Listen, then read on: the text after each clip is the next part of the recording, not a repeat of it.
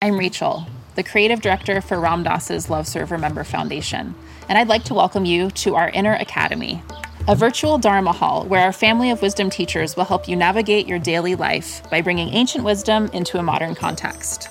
With over 200 hours of audio and video teachings, meditations, and practices from teachers like Ram Dass, Krishna Das, Sharon Salzberg, Jack Kornfield, Roshi Joan Halifax, Joseph Goldstein, and many more, the Inner Academy is your core resource for finding balance, presence, and navigating the ups and downs of your daily life. The Inner Academy has guidance for every step of your journey. Choose from an annual or monthly membership and gain access to past and future courses, retreat replays, virtual community, and much more. If you've been familiar with Love Serve Remember Foundation for a while, you'll know that most of our offerings are given freely or on a sliding scale basis. So when you subscribe to the Inner Academy, you're paying it forward and bolstering our ability to continue creating accessible offerings for all in the future, as Ram Dass wished for us to do. Be here now and start your journey with Ram Dass's Inner Academy today. For more, visit ramdass.org/Inner Academy.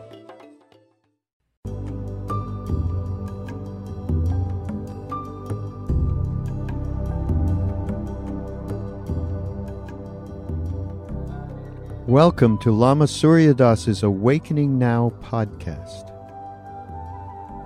We are very pleased to share with you Lama's unique illumination of the Awakened Awareness teachings.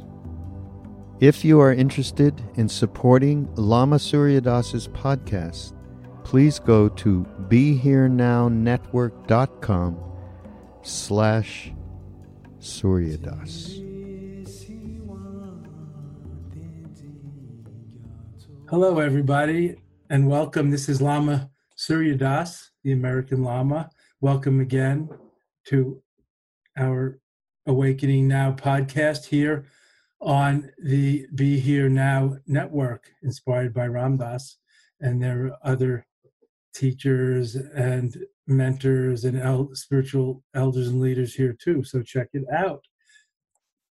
And today, well, we all know what's going on in the world and in our country, and perhaps we even know what's going on within ourselves and each other and our relations and how we relate to things, which makes all the difference. Not what happens, but how we relate to it.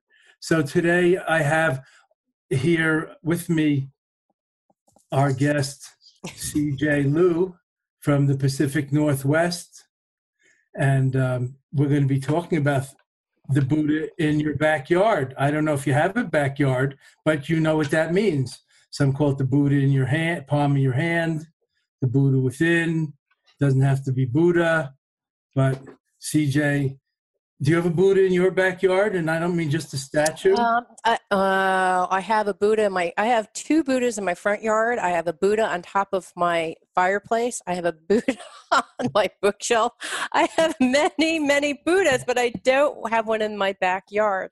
Okay. However, I'm trying to. Like you have a Buddha in your life. Yes, I am. Here and a Buddha there, here a Buddha, there a Buddha, everywhere. Everywhere a Buddha, like the hokey pokey, but the Buddha. Yes, I hope I'm attempting really, really hard to have the Buddha on the inside versus, because the hokey pokey is you put your foot in there and you put your foot. Yeah. I guess actually the hokey pokey is a perfect dance for it, right? Because you put your right foot in. And that's what it's all about.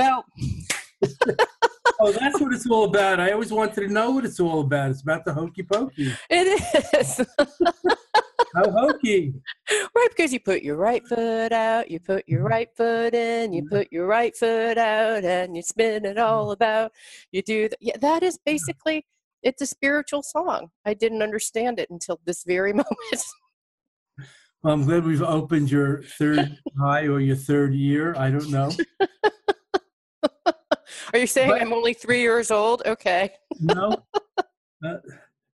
Yes, the inner child, Buddha is always there and wants to sing and dance and enjoy together. So it's nice to have you on.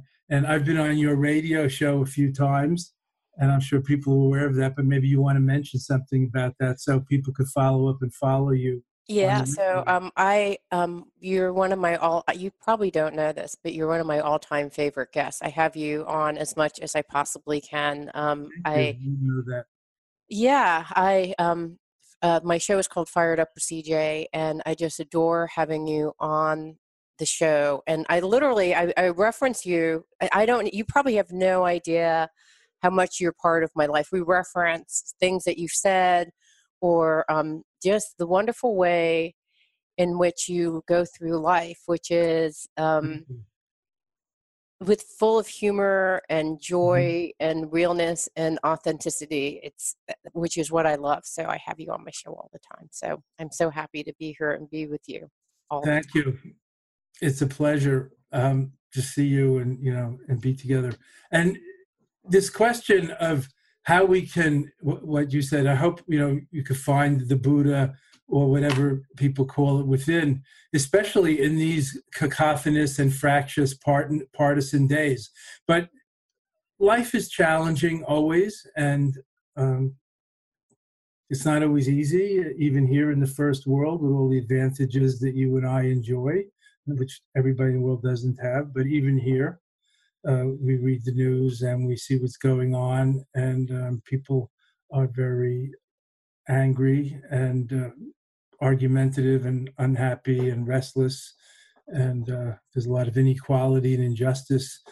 So I wonder, how do you find peace within if you don't have a Buddha in your backyard? See, I have a Buddha in my backyard, so I just look at it. I put out some breadcrumbs out there and then watch the birds and the rabbits eat it, and I feel like I'm doing a good deed for it. No, that's not that profound. I think it's super profound, actually. I want to be you, but right now I'm me, sadly. So I don't know. There's a part of me that gets super meta, and I think, and I get all, everything is impermanent, and somehow the divine order is just like destroying everything, or like Kali destroying everything in its path. And perhaps that's what's needed to be done. I don't understand it. I don't want it. I don't understand it. I'm grasping what used to be, but there's a part of me that goes, well, maybe this is good for me. Maybe I have to let go of a bunch of different things. So there's that part. That's my meta part. There's the CJ that argues with her husband because my husband, what happens is my husband gets really upset, and then I get meta with him, and then he gets mad at me because I go meta on him. And then there are times when I'm higher than him. It must be hard for him. It is a view of yourself from up there. I know. I need to just say down on him. I know. He said exactly. He said, just say to me, "Aw," or "I get it," or "I'm mad too," because it's upsetting him that I'm not equally upset. So, do you get upset when you when you listen to the news? Does it hit you and then you go someplace else, or what happens for you when you hear the news?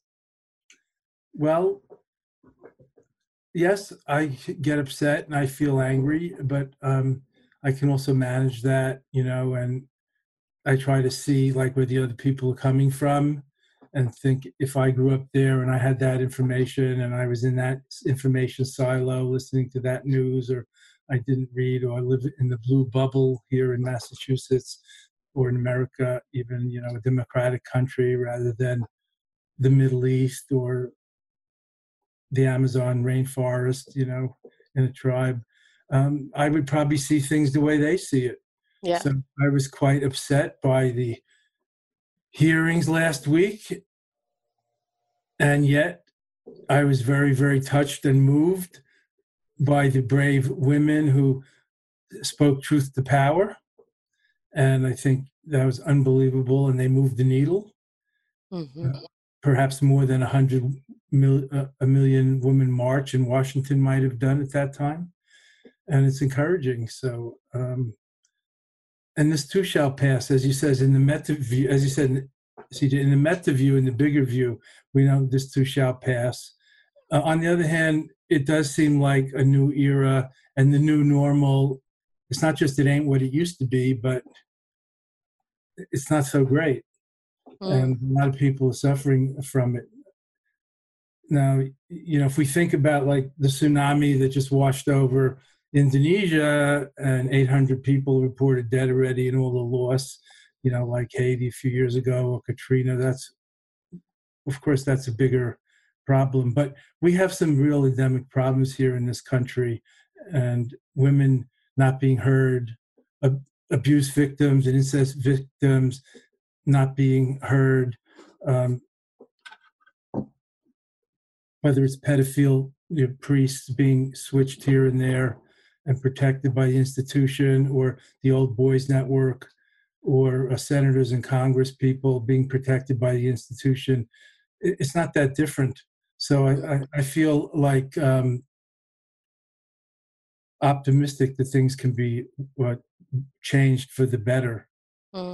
But we have to work on it and speak truth to power and do it together and wake up and not just react angrily and kind. Like if a Supreme Court judge gets mad and lashes out, that tells you something about him. It's not that objective. And yet those young women who accosted the senator at the elevator that went viral all over the web, they didn't lose it. And they didn't insult. And they stayed on point and on mission. And I would say that was like some kind of practice of nonviolent or mindful politics. That was very awesome. And they stayed on mission. They did not get pushed away, but they didn't attack.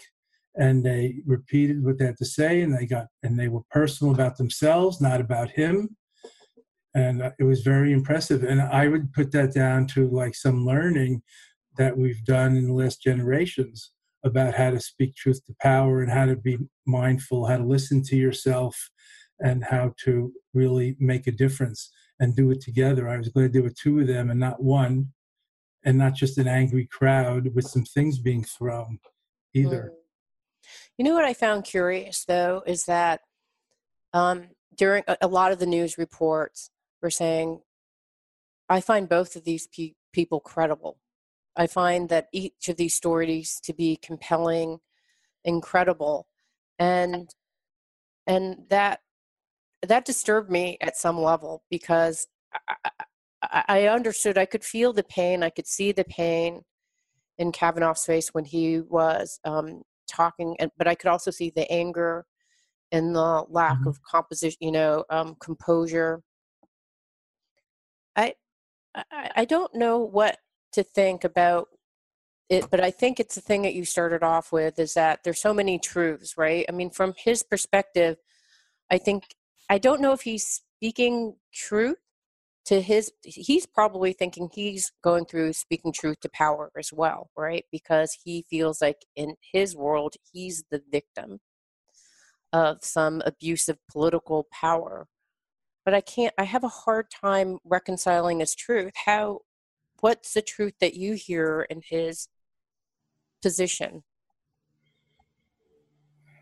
Well, he obviously took umbrage and lashed back and felt victimized and said that he earned his way and all, but he left out that he was part of the privileged class and grew up in the wealthy suburbs of DC and went to a private high school, which, and Georgetown Prep or whatever it's called, yeah. Yale, and other things that he, just takes for granted. So speaking truth to power is usually something that comes from the underdog, like Mahatma Gandhi or the Indians talking to the British Empire, the most powerful people in the world. I think he, like many of the politicians, showed themselves, with the half-truths and the spin, and using the word credible, which I think means believable. If you think Professor Ford's story is believable, then that already casts a lot of doubt on the character of Judge Kavanaugh and the other boys or, men and those things. So I think that there's a lot of self-interest and real venal and craven motivation there from the Old Boy Network to get their boy through and hurry it through without an investigation and all that. And I think he's used to that. So just that's what I was saying. If you see where people are coming from, then you could empathize and feel what they're feeling a little more. And I think they're not used to being grilled by people who are not from their class or their level or their color. It's a lot of elder white men deciding again about what women do with their bodies and what they talk about, just like in the abortion debate. And other things. So I think it's taught us a lot. And although in one way things haven't moved that much, in another way they've moved a lot since the human rights era and the marches of Martin Luther King Jr. and the 60s and the feminist wave and so on. I think that's important. And I'm concerned about the younger generations, like where they get their news now and what they can believe and what they can act on and how they can do together better than we have and be less partisan and find a third way or a fourth way, not just this big divide in our country. So I work on that personally myself and also with my students and following in terms of practices like the Buddhist practice of exchanging self and other and seeing things through others' eyes. And Lojong, giving and receiving, putting yourself in the other's place, and also talk about it and write about it and try to live it myself and practice mindful anger management and mindful reaction management and take a breath and think before I react and so on. And I think people really need to learn this, and we can bring this into the education system too.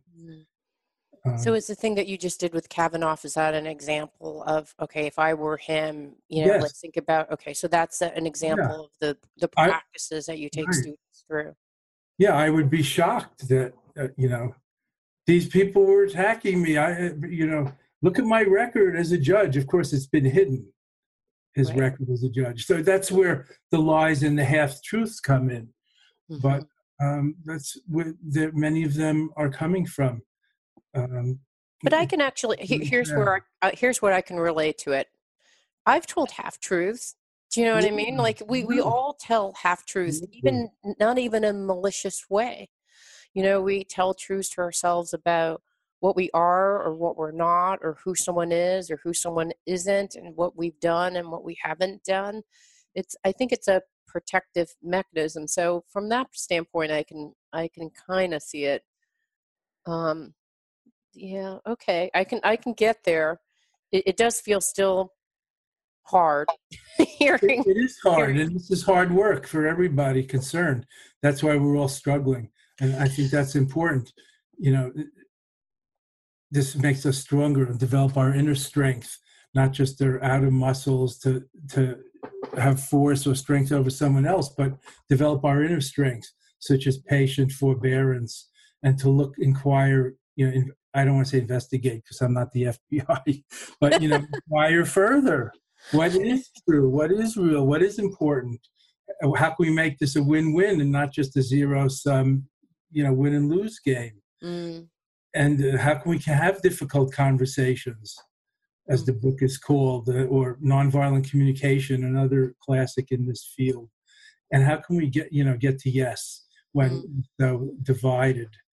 And I don't know what's going to happen in the upcoming elections, but I'm definitely also at work on the outside level. And we Buddhist teachers, about 140 of us, signed something that went around to a few million people on our followings and lists to get out and vote and things like that. How important it is, and try to reach the young people to get out and vote in the midterm. Yeah, I have to remind my son, who just is the first election that he can vote in North Carolina. So we really want him to vote. Get out and vote, and to decry violence, and to listen and learn to listen a little, and be patient, and recognize that there's two or more sides to everything, and things like that. Just the basics, and also have the meta view that nothing is as important as we think it is in the moment. And I'm going to repeat that because that's, like the view and the mystic's view. And I'm sure Father Thomas Keating, who I saw the other day, the American Christian saint who's at the end of his life, he would agree. The meta view is that sometimes God squeezes us and that may hurt. It also is part of closeness. That's how. That's the first time I've heard that. I like it. Part of closeness. It's closeness. It's like being rolled on in bed by your partner, maybe. I don't know if that's gross, but I'm a macho 50s white guy too. Part of some old boys network or other, I'm sure. So the closeness and the squeezing, and with the squeezing, it's like birth pains can be painful, but also joyous and bring birth a whole new life and way of being. Of course, the Buddhist view is that unenlightened life is full of suffering and difficulties. So that's sort of the saying, as God squeezes us, doesn't just embrace us. Yes, it just doesn't embrace us. A little bit squeezed, a little bit too tight. And a little surrender, a little acceptance can go a long way towards transforming things. So the middle way, not all or nothing. All right. So as a woman, going through and watching on Thursday and on Friday, I was just thinking, I can't believe they're not doing an investigation. I just cannot believe this. And I was like, what does this say about my role in society, that someone can go in and cast a whole bunch of doubt, and because people want to have this judge in before the election so that they will stay in power, this woman is not going to be heard. And she's doing this great, incredibly brave thing. And it's just like every other kind of Me Too experience that's ever been reported. People are like, okay, I get it, and I was feeling impatient and angry. So is the compassionate view for people who are so involved, what's a compassionate view that I can think of for the politicians who want to stay in office and that are just, I don't feel compassionate. I feel irritated. Do your job. Why are you, don't you care about us? I feel so irritated. I do too. And it is irritating. And that's, the first noble truth of Buddha is the unenlightened life is irritating. And that's where God is squeezing us, if you want to put it in that way. Okay. And how we relate to it makes all the difference. Like, keep it real. Life is gritty, and it's not all pleasing. It's not all the way we think it should be. And I try to remember that nothing matters as much as I think it does in the moment. I don't understand and know everything about this, and try to listen carefully. So I listen to Professor, I don't watch the news this much usually. I listened to Professor Ford's presentation, I guess it was Thursday morning, and then Judge Kavanaugh's presentation Thursday afternoon, and thought about it. And try to cultivate some kind of even-handed equanimity or objectivity, and listen and see what's the self-interest and what are the motivations and what's my own self-interest and motivation. Of course, people want to get elected and be in power, and it's called public service. Sometimes the service and the public gets a little forgotten in there, in the cronyism and corruption, and the business of America is business, as somebody famously said. But I like to remember back, and I'm a 60s guy, so excuse me if I'm dating myself. You're much younger, and I know a lot of our listeners are younger. Robert F. Kennedy, John Kennedy's brother, who was the Attorney General when John F. Kennedy was president, he said in 1967 or 8, shortly before he was going to run for president and was assassinated also, he said, politics is an honorable profession. And nobody snickered. Who can say that today? I know. And that's sad, but that's the sad fact. And we live in a very challenging world and changing times. And it's not just American politics. We have to deal with the global politics, the environmental politics, and other powers like China and Russia and Europe and South America. So it's not just our politics and our partisanship. And I think we need some systemic change. Yeah. Look at Don't you think Obama's time. I loved President Obama and his wife and family. I thought they did such a marvelous job and showed such character and dignity. But he was caught in the partisan impasse and could hardly get anything done. Mm-hmm. And the amazing things he got done, like Obamacare, they immediately and Environmental Protection Agency things, they immediately started to unravel after the next election. Mm-hmm. So I try to stay in it for the long run. That also helps me keep my equanimity. Mm-hmm. I had a question and it's completely evaporated from my mind. I'm sure it'll come back if it's important. Yeah, it will come back.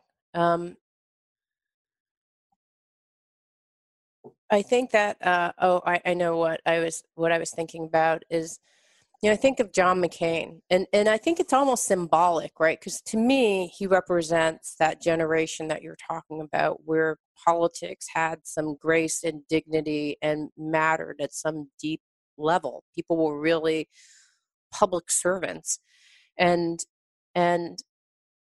sometimes I wonder whether, well, he was elected during that time, and he's been stayed in office, and maybe what we've done is we elected people who represent us.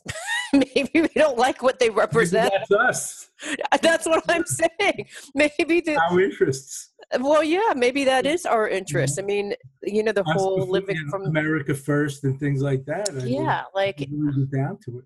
Yeah, I mean, the only thing I could justify in my mind is because Trump, I have challenges with, is that, well, maybe he is representing either an unrepresented audience or represents some aspect. I mean, he is us. So when we elect him, we're electing some version of what's inside of us is now outside of us, presiding over us, and having dominion over us.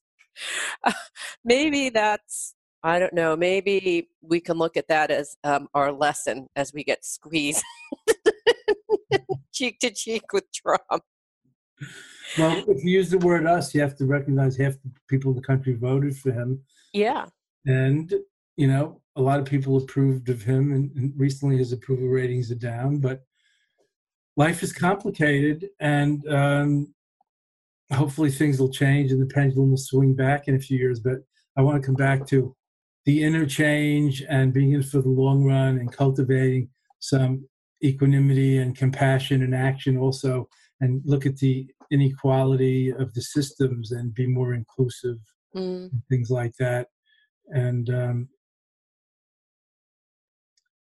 really make a difference and pass it on to the younger generations so that they have a better life. I despair sometimes of the world that we're leaving them, but I'm still optimistic. I try to look at the 3/4 of the glass that's full, not just the half that's empty. Have you talked to an 18-year-old, 16-year-old, 20-year-old? They're phenomenal. I actually think they're phenomenal. And just looking in their eyes gives me hope, even though maybe they're a little lost and there's a lot to be lost about. But, I remember that. I vaguely remember that energy and that optimism, and you can shake the world. And maybe in the 60s we did, maybe not. But every generation has that. Like you said, John McCain's generation did something too. And the so-called greatest generation did something great when there was dire need around World War II and all. So I'm not even sure it's worse now than ever. I was discussing this with my Buddhist teachers colleagues at a Buddhist teacher meeting that we have every year. And some of them were saying it's much worse now than others. And then somebody else said, I'm not sure it's worse than the 2 world wars and the Depression. Well, when the bubonic plague wiped out 1/4 of Europe and things like that. That's interesting. So you can kind of view, there are many catastrophic events that force us to rebalance. This is our bubonic plague. I'm dying on the inside.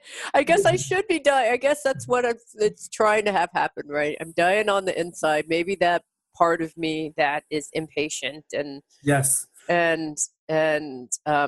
tells half-truths and gets mad. Maybe that part is getting detoxified. That would be the most hopeful way of thinking about it. Yes, some people think of it as a purification. A disease is a purification, where Yeah. the ripening of bad karma, and don't make any more bad karma. Try to sow positive seeds rather than negative ones in the world and in your relations and in the loved ones and in the environment and so on. So maybe it's a wake-up call, but it's a harsh wake-up call. And the Buddhist teachings are that the enemy, the crisis, the critic can be our best teacher because they encourage us, they help us gain inner strength and forbearance and humility and know we're not in control and we're not always on top, and things go up and down. But that's how I stay positive and hopeful during these times without being Pollyannish. I mean, I try to be a spiritual activist and do things and make things happen and make a contribution. And I think that's important, not just meditate and not just pray, which has its own effects. I think it's important for us to pull together so we're not pulled apart. And, these are good times to be talking together and to be talking about these things and to be spreading the word and getting the young people motivated. And also, dare I say, give them a little backing and direction and leadership, but also get out of their way and let them come forward, but always back them. And empower them and get out of their way and let them come forward. I think that's very important. So, therefore, we're in the faster media now. Now we're on the web and have social media and other things that we all do, not just teaching people in person or writing books and articles. Yeah, And, it keeps evolving. I think activism is a service, and we need a compassionate and wise activism, not just making change for change's sake. Change for the better, a better world and a better future for everyone. when you think of wise action, are there certain nonprofits or groups that you look and think, yes, this is an example of what that looks like, activism done? And you mentioned the women on the elevator with Jeff Flake as kind of an activism, was wise activism. I don't know if that you would characterize that as wise activism, but what does wise activism look like? Well, I think that's a good example of that, as you said. And I gave some reasons before about how they didn't overreact, even though they may have been tearful and emotional. They stayed on point and they were respectful and called him sir and stayed on point with and made their points and deeper, and didn't just keep repeating the same thing, and said, what will you tell your children? And it feels like you don't care about me, what happened to me and other survivors of abuse. And they very much stayed on point and on their mission, and that takes mindful awareness. That's the wisdom in action right there, not getting lost or overwhelmed by what seems urgent but may not be that important. Like somebody doesn't listen to you, in a foreign land, shouting louder doesn't help if they don't know your language.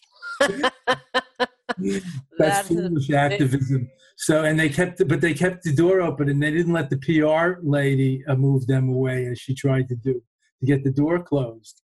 So they stood their ground, but non-aggressively. So that, I think, was really like Gandhi's ahimsa, non-aggression, as well as his satyagraha, truth power, speaking truth powers at once. And that's a good example. And there are some marvelous people who in the world who embody this, and also some organizations.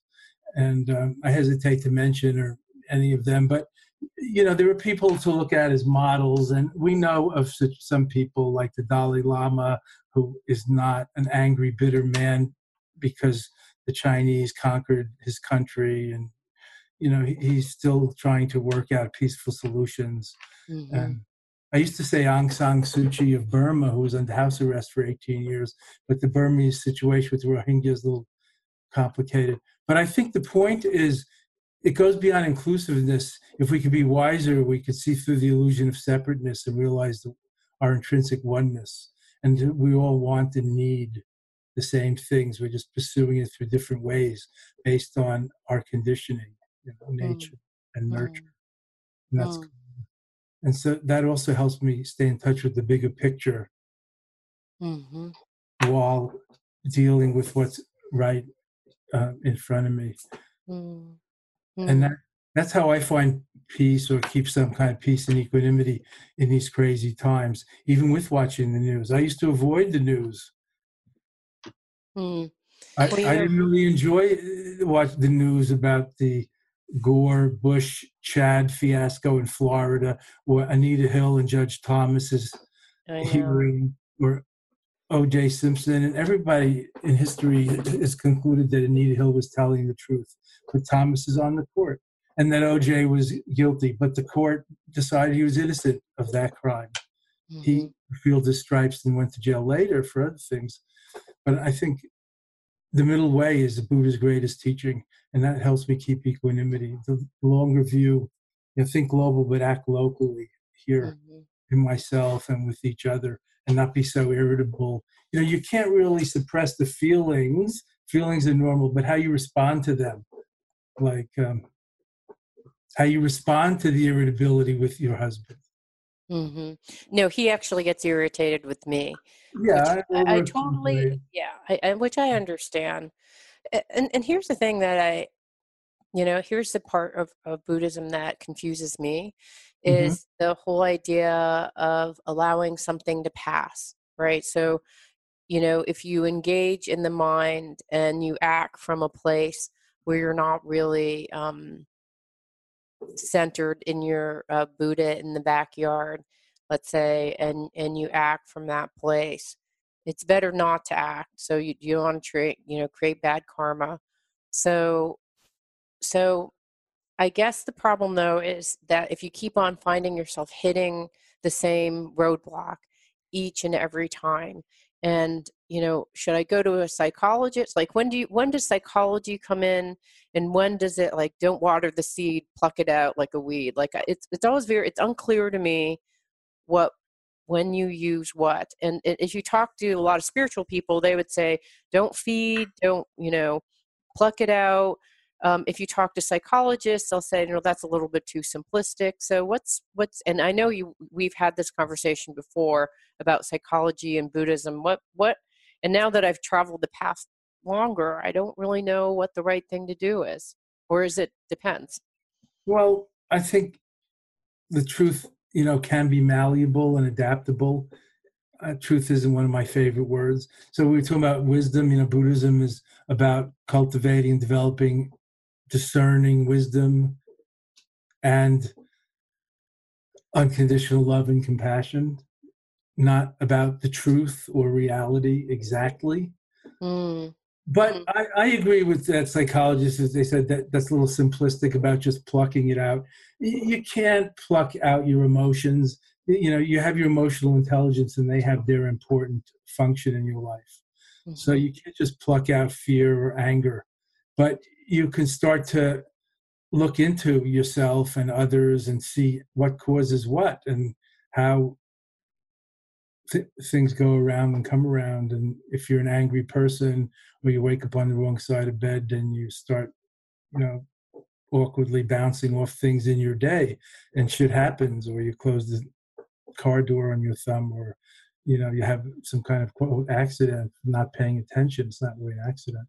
So I think you have to find a way to balance these things. A big part of Buddhism has always been psychology.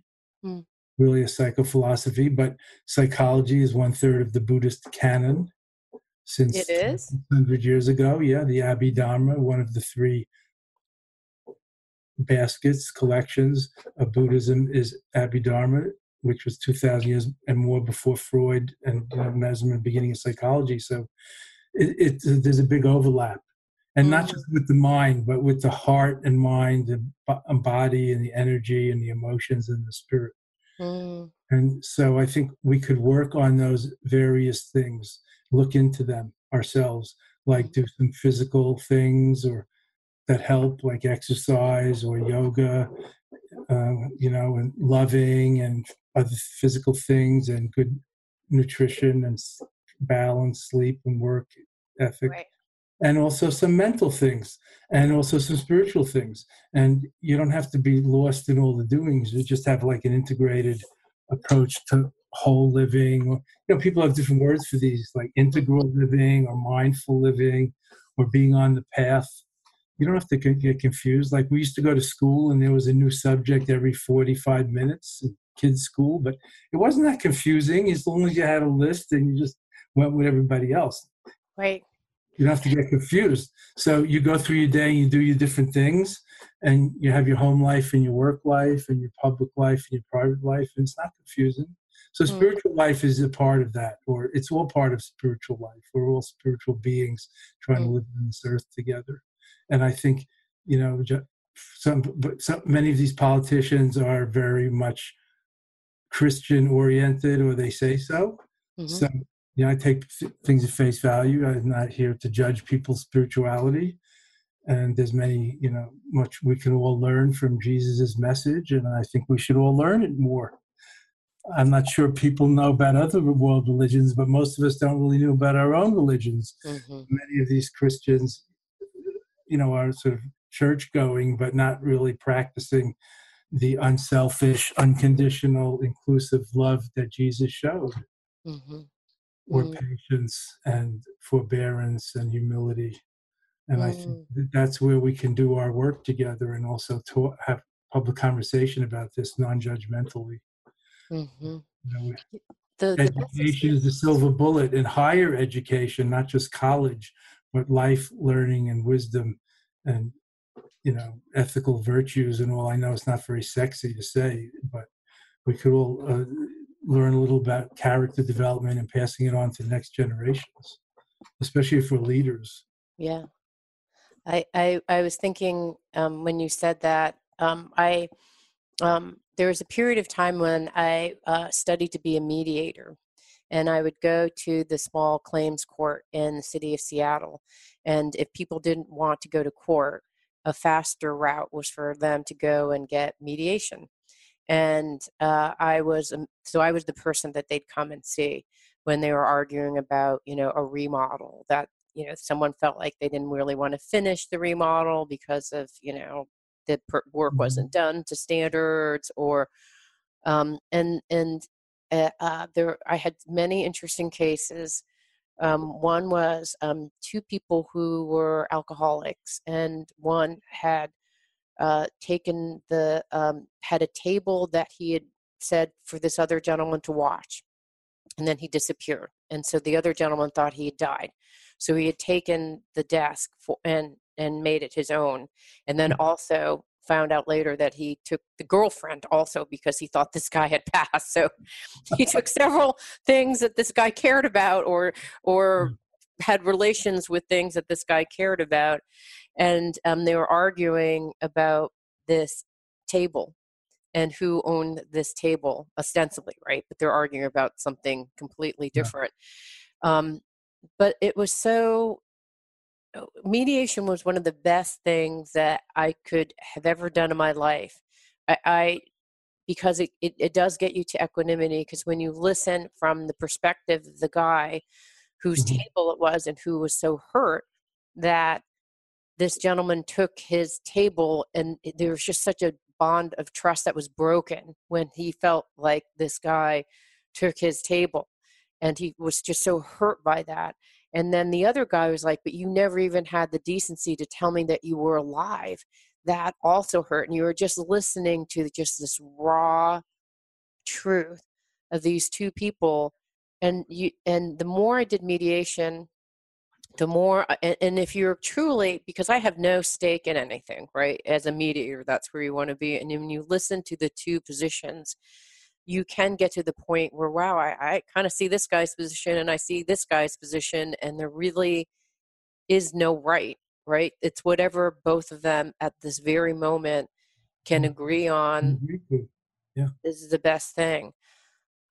I ran into a gentleman when I was on an airplane, and we were flying, and I can't remember. I've had several people that I sit next to.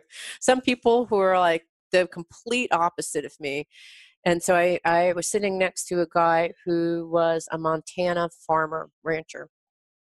And he said to me, I don't think gay people should ever marry or have children. And I said, oh, okay, how come? And, so and of course, I actually have several gay people in my family that are married and have children. So, I mean, this is not something I'm really thrilled to hear, but at the same time, I spoke to him during this whole, I don't know, I think we were talking for an hour and a half on the plane, and I was just not judging. I was just listening to his position, and I literally okay, I get it. Like, he thought that marriage was something that was sacred in his mind, and that it was between a man and a woman, and that he felt that in from his religious upbringing. And it really was a front, because it made him feel like it invalidated his marriage when two men were getting married. It was an invalidation of his sacred bond with his wife, and it hurt him. And I thought, wow, okay. And I was like, I can see that. Like, if you truly feel that this is like a true invalidation of something that you hold sacred, your union with your wife is not sacred anymore, that would be hurtful. And then I said, but I have a sister-in-law that has a son, and she loves him dearly. Don't you think if two people who love their children dearly love them, isn't that the main ingredient? Like, if they love them, couldn't that just be enough? Does it matter that they're two different genders? And he got to the point, he's like, okay, I can see that. If they both love them. And I said, because there are a lot of heterosexual couples that don't love their children and have all these problems. So I can see how, if you can get to that place, that place is very important. It's the other point of view. Yeah. Seeing through their eyes. I didn't realize it actually hurt them. Not just intellectual. It made the word marriage seem like less than they had invested in it, or what it meant to them. Yeah, that was interesting to see. I don't know whether it meant anything to him, but it was one of the most meaningful, plain conversations I've ever had. Well, I didn't know you were a trained mediator, CJ. So that means I'm thinking you're uniquely qualified to say. So how can we listen to the news and know what's going on and be informed, and then take action, or be informed citizens and voters, and make our decisions appropriately about life, and not just on election day but every day? How do we get to that objective, like hear both sides or more sides, and know there's no one truth, but there's different ways of seeing it or experiencing it? So how do we navigate, and how do we unify rather than divide amidst so much division, whether it's partisanship or just local animosities, not to mention border conflicts and what's going on in the Holy Land with the Jews and the Palestinians, or in other flashpoints all over the world? Yeah, I think it's two things. One is I'll give you an answer through an example. So I was in a book club, and after Trump was elected, there were, and the book had some Republicans and Democrats, and Seattle generally is very, very liberal. And I saw two people who've been on this book club for years, like 5 or 6 dear friends, and they were just at each other, arguing. And I just sat there, and at one point they said, and I didn't even know I just sat there because it wasn't clear what the right thing to do was. And then someone said, CJ, what should we do? I was surprised. And I said, well, one, I think you need to listen to each other, because you're talking at each other and you're not listening. I've noticed that, this person says this, and the other person is not really listening to what this person is saying. They are taking a little fragment of that and then going off in some direction. And you're not really listening, because you want to hold true in your position as being right. Your position has to be right, so you're not listening. And the other thing that I noticed is waiting to continue. Well, you want to win your point. Yeah. It's Right. like you're doing a rally and you're playing tennis, right? You hit the ball over the court, the other person hits the ball, and you're waiting for the person to win. And there is no winning in this scenario, right? I mean, it's just about how can we both win, which sounds like, oh, how can we both win? But there is the weird thing is so I said, you're not listening to each other. And then they're like, I am listening. I'm like, no, you're not. You're not even answering questions. So you said this question and then the person never answered. You never even gave her a chance to answer. You just rapid fired all these questions and then you never answered. So I think you're not listening and you're not asking any answering questions, nor are you really sincerely curious about getting to the answers. In fact, I had dinner with this woman afterwards because she's like, what should I do? And I said, this is the greatest opportunity is to just get curious. If a person says, I think that educated people should be, like, how can people be educated and vote for Trump? Like, well, why don't you ask someone who voted for Trump and ask them why they voted for Trump? And you'll hear a lot of different reasons. I mean, I've asked folks, most of which give the answer of, I think it's good for me financially. I'm like, okay, well, yeah. I don't necessarily. I hear that too. I travel around the country, my mission, and I hear that too. Like the coal miners thought it was good for them, and other people think it's good for them, and it may or may not be, and they may or may not be well informed. That's why I was stressing before about us paying attention and knowing what's going on and having more discriminating wisdom and awareness. Yeah, but I think if you're hungry, your child is on opioids, you haven't worked for years, you don't have any sense of self-esteem left, like someone who comes and offers anything, you're going to listen and want to believe what they're saying is true because what was there before, was not working. So, I mean, from that perspective, I totally understood why what happened, and we've all been informed.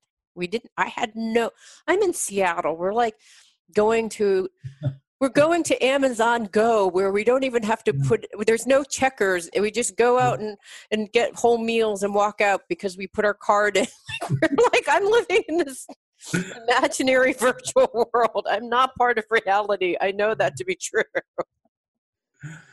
Everybody has their part in reality.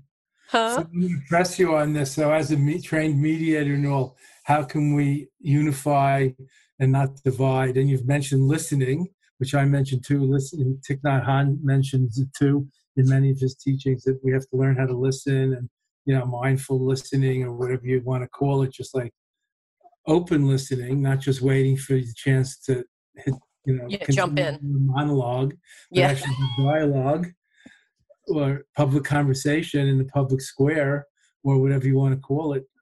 Now we can foment public conversation online in different ways, and people who are interested pick up. So that's very interesting, and that's moved some needles also, like the Landmine group. You asked about nonprofit groups before that I respected or learned from.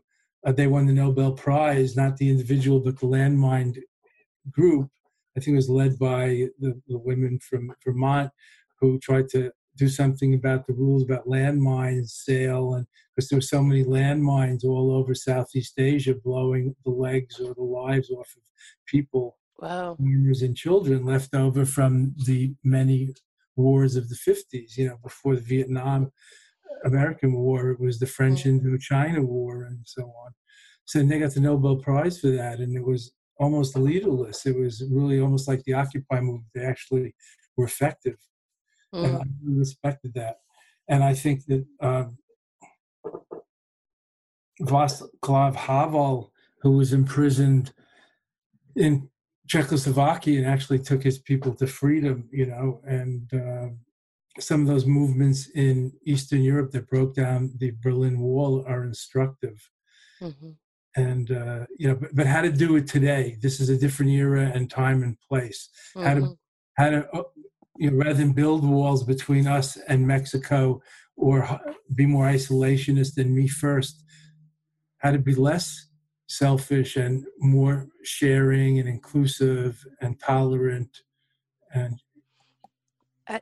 you know what? I have to tell you, one thing that bugs me is, and all this diversity training, because what I've noticed, I've seen people, and maybe it's just I've seen people do it in ways that I don't appreciate, but we're all different, right? So because I'm Asian, I have a certain frame of mind. I was raised, my two parents are both from China. I have a certain kind of way of looking at things.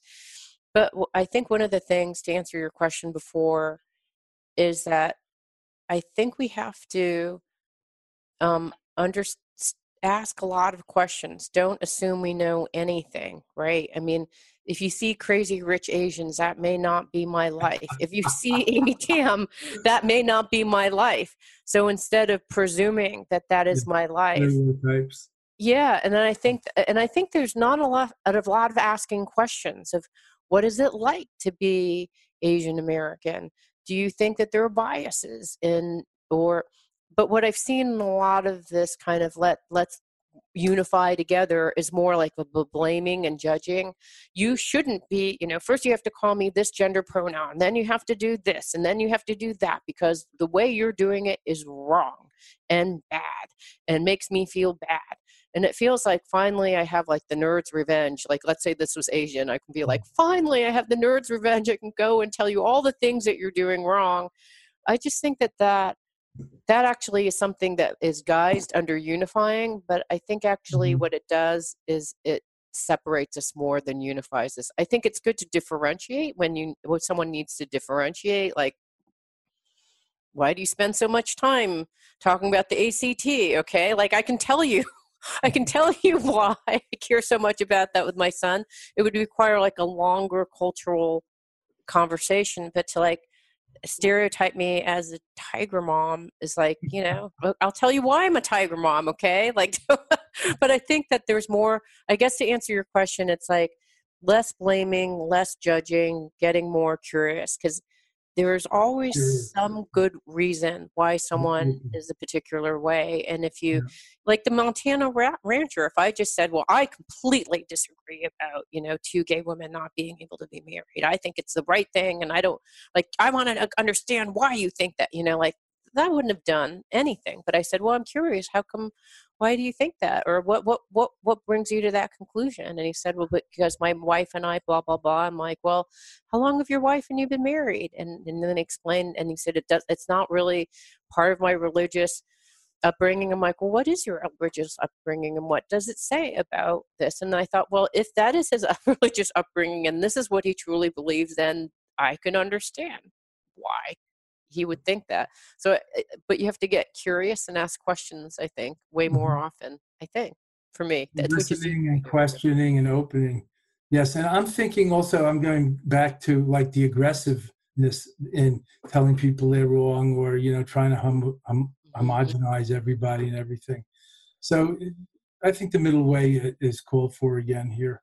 And also working on our own unbridled aggression or insatiable craving, or whatever it is, or paranoia, or the things that we compensate for, like, that we overwhelm other people because we're feeling fearful or insecure or anxious and things like that, putting forth an extra strong exterior. Yeah. Like public people often do. They have a big exterior and a small, like Wizard of Oz, behind the screen inside. And the gap between the real person inside and that exterior is a killer. That brings a lot of addictions and suicides and, dysfunctional celebrity action and all that. But they are us, and we do the same, because ourselves are so presumptuous that myself has filled up so much of my life that there's almost no room for that which is beyond myself. And I've been working on this my whole adult life, so I'm very sympathetic. But you're saying, so the people thing who are selfish and don't know how to get out of it, or want to get out of their rut but don't want to leave the rut behind. I'm very sympathetic. So what you're saying, like you're one way inside and you're another way outside. What does that mean? But People maybe. well, as people call, some people have a Napoleon complex if they're too short. They Mm-hmm. need to be big in the world. Yes.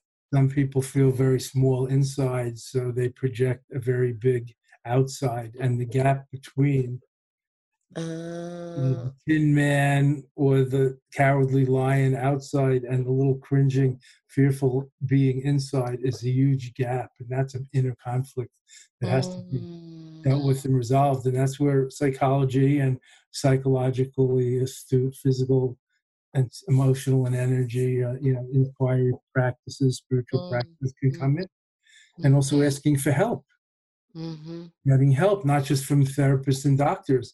Like your rancher probably prays to God for help or Jesus. So Mm-hmm. that's asking for help. It takes a lot of lowering your pride to ask for help. Right. Right. Whether you believe in God or not, asking for help is a questioning and a listening. Yeah. So I recommend that, and I often say when I don't know what to do, I put my hands together in prayer or namaste, and just put my head down and quiet my heart and mind, or just let it roll and see what comes up. And often it empties out a little, and something comes up or remains, or something, the inner voice speaks, the Mm. Buddha within speaks. Things become clearer when you stop stirring and shaking it, and the mud falls Mm. to the bottom. So I think that, like, asking for help and listening is also a good way. Yeah. Do that, however you can do that in Yeah. practice. I did that with my husband the other day. He said, "You really made me mad when you did blah blah blah," and I was about to say, "Well, I did blah blah blah because of blah blah blah," and luckily I had just been meditating, and he said, "You really made me mad when you did X," and I thought about it, and I was breathing, and I thought, "Oh, what I really want to do is explain to him why I did X," and that's not really listening to him, which is I really made him mad. Yeah. And so I said, hold on, hold on. So he said, you really made me mad. I'm like, okay, hold on, hold on. And then I was like, you don't need to like say this other thing. Really? It's not going to help, and it's not helpful, and it's not loving. And then so he just watched me, and I looked at him, I said, I'm sorry. That was it. And he said, what was happening? I was like, you don't even want to hear what was happening. I'm sorry that I made you mad. You're completely right. And I'm sorry. And it's just, That's a big shift. it is. That's An where exponential leap. It's not just a yes, little incremental, a better retort. it was just like, God, please tell me what to do. I'm sorry. And you know what? That thing would have gone on for like 10 minutes, on and on, me explaining, and then him explaining why his thought about why he was justified in being mad was right. But it was just like, 10 minutes, no, 1 minute contemplation, 1 minute saying you're sorry, it was done. So I find, a lot of the outer life and the public life today is stressful and fast-paced and tension-producing, and maybe it always was. I don't know about your Montana rancher seatmate or people in the old generations in the slower days, but we have so many interruptions today from communications of all kinds in every moment. But I think having a wholeness of intention or integrity of intention in the present moment is like a character virtue that we can develop. I pray that that's And then true. there's nothing to be, then you don't feel there's anything to be distracted from. It's like, oh, this is my job, is dealing with this now. Yeah. Not why are you bothering me? I'm trying to do my job. Yeah. And of course, it's not black and white. Yeah. It's not that easy to pluck out the habit Yeah. of, reacting irritably, to use your word, or impatiently or resistingly. And also to know that you have the freedom and autonomy. People talk about freedom a lot, but rarely talk about and understand autonomy within interdependence. For example, just because there's an interruption, somebody knocking at the door doesn't mean you have to stop what you're doing. The phone ringing, if your phone still rings, whatever it does, or plays Beethoven's Fourth, I don't know, doesn't mean you have to pick it up. Yes. Yes, it's It so may hard. seem urgent. That doesn't mean it's important. And maybe you're doing something more important, like bandaging your child's bleeding something. Right. And who knows what it is at the door. And if it's really important, I guess they'll stay there long enough. I love this. I'm bandaging my child something. I can't answer the door. But practically speaking, like people talk about road rage and all these stereotypical reactions that one might have. But like I try to practice again that kind of loving kindness and empathy, really think, well, I don't really know what's going on with that driver. Maybe they have a pregnant person. I guess it's a woman, a pregnant woman, or animal, a pregnant woman in the car. And a pregnant woman animal, a pregnant female animal. Racing to the delivery place.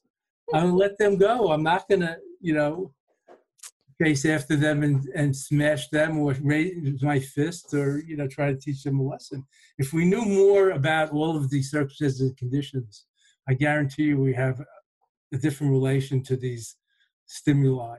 I agree. The response would be much more principled. So I try to bring that kind of mindful reactivity management or anger management in between stimulus and response, and not just blindly react.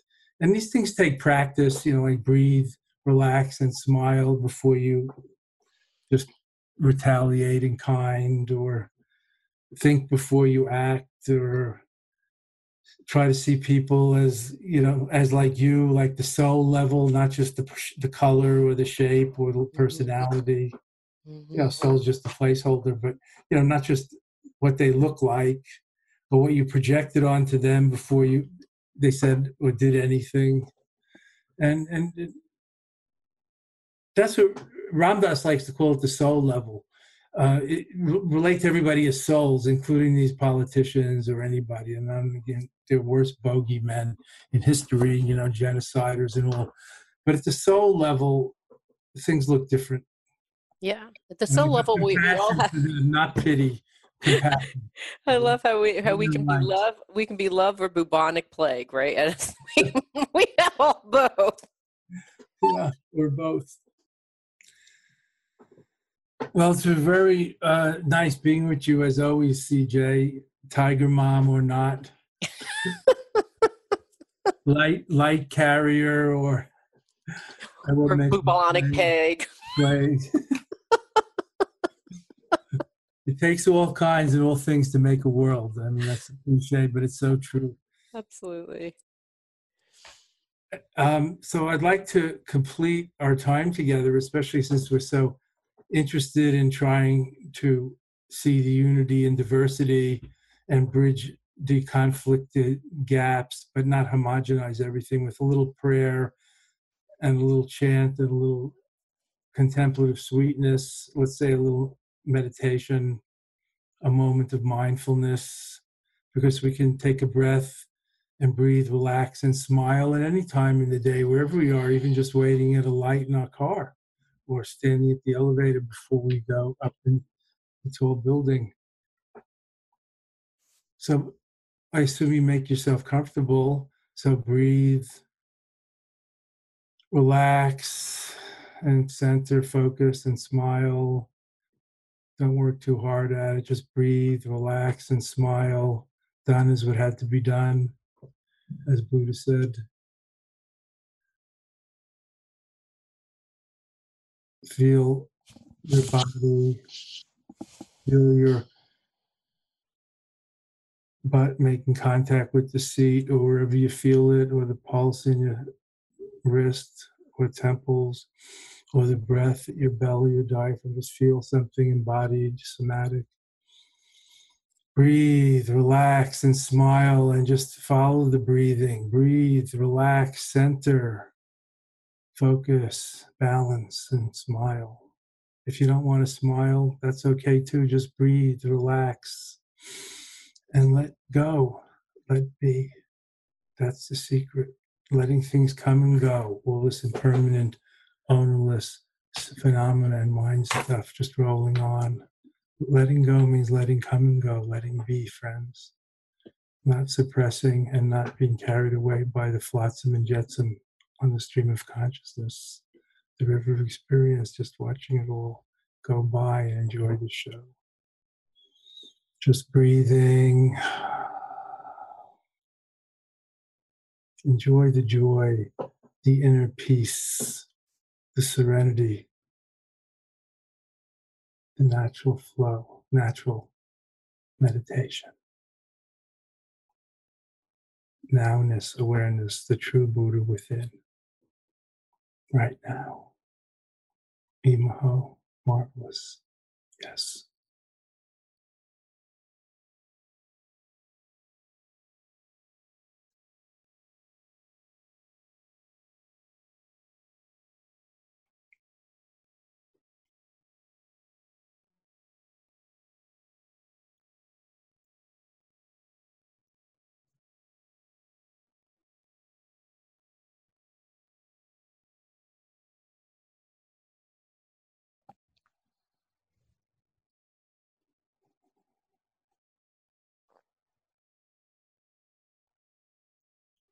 Breathe, relax, and smile.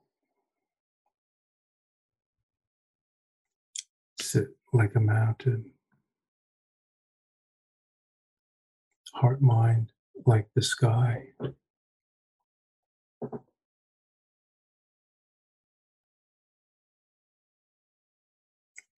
Open, spacious, luminous, inclusive, free.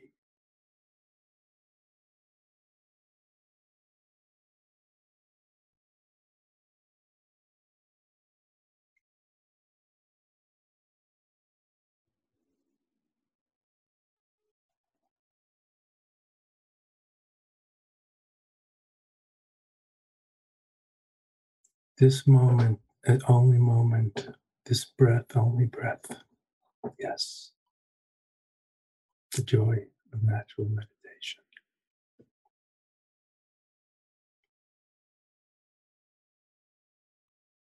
Inner peace, sublime silence. Naturalness is the way.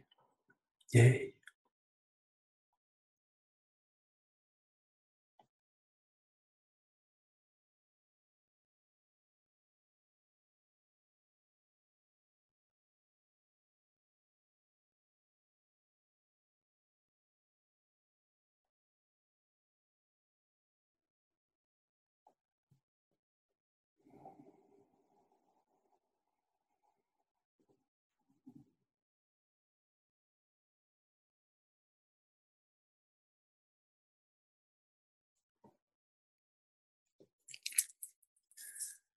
May all beings everywhere with whom we are inseparably interconnected and who want and need the same as we do.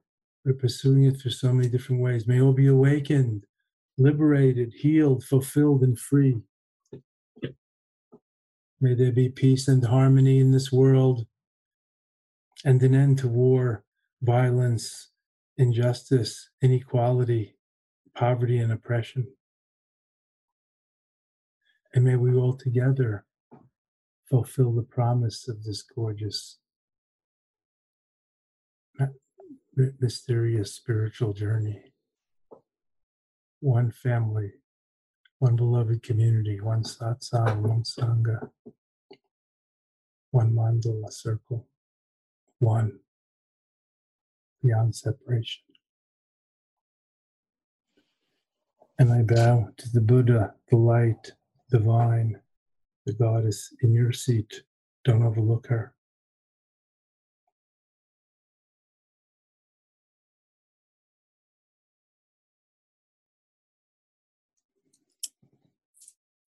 Ah, how sweet it is. Imaho. Marvelous. See you next time on the Awakening Now podcast. Lama Surya Das and CJ Liu. Signing on for next time. Bye. Bye-bye.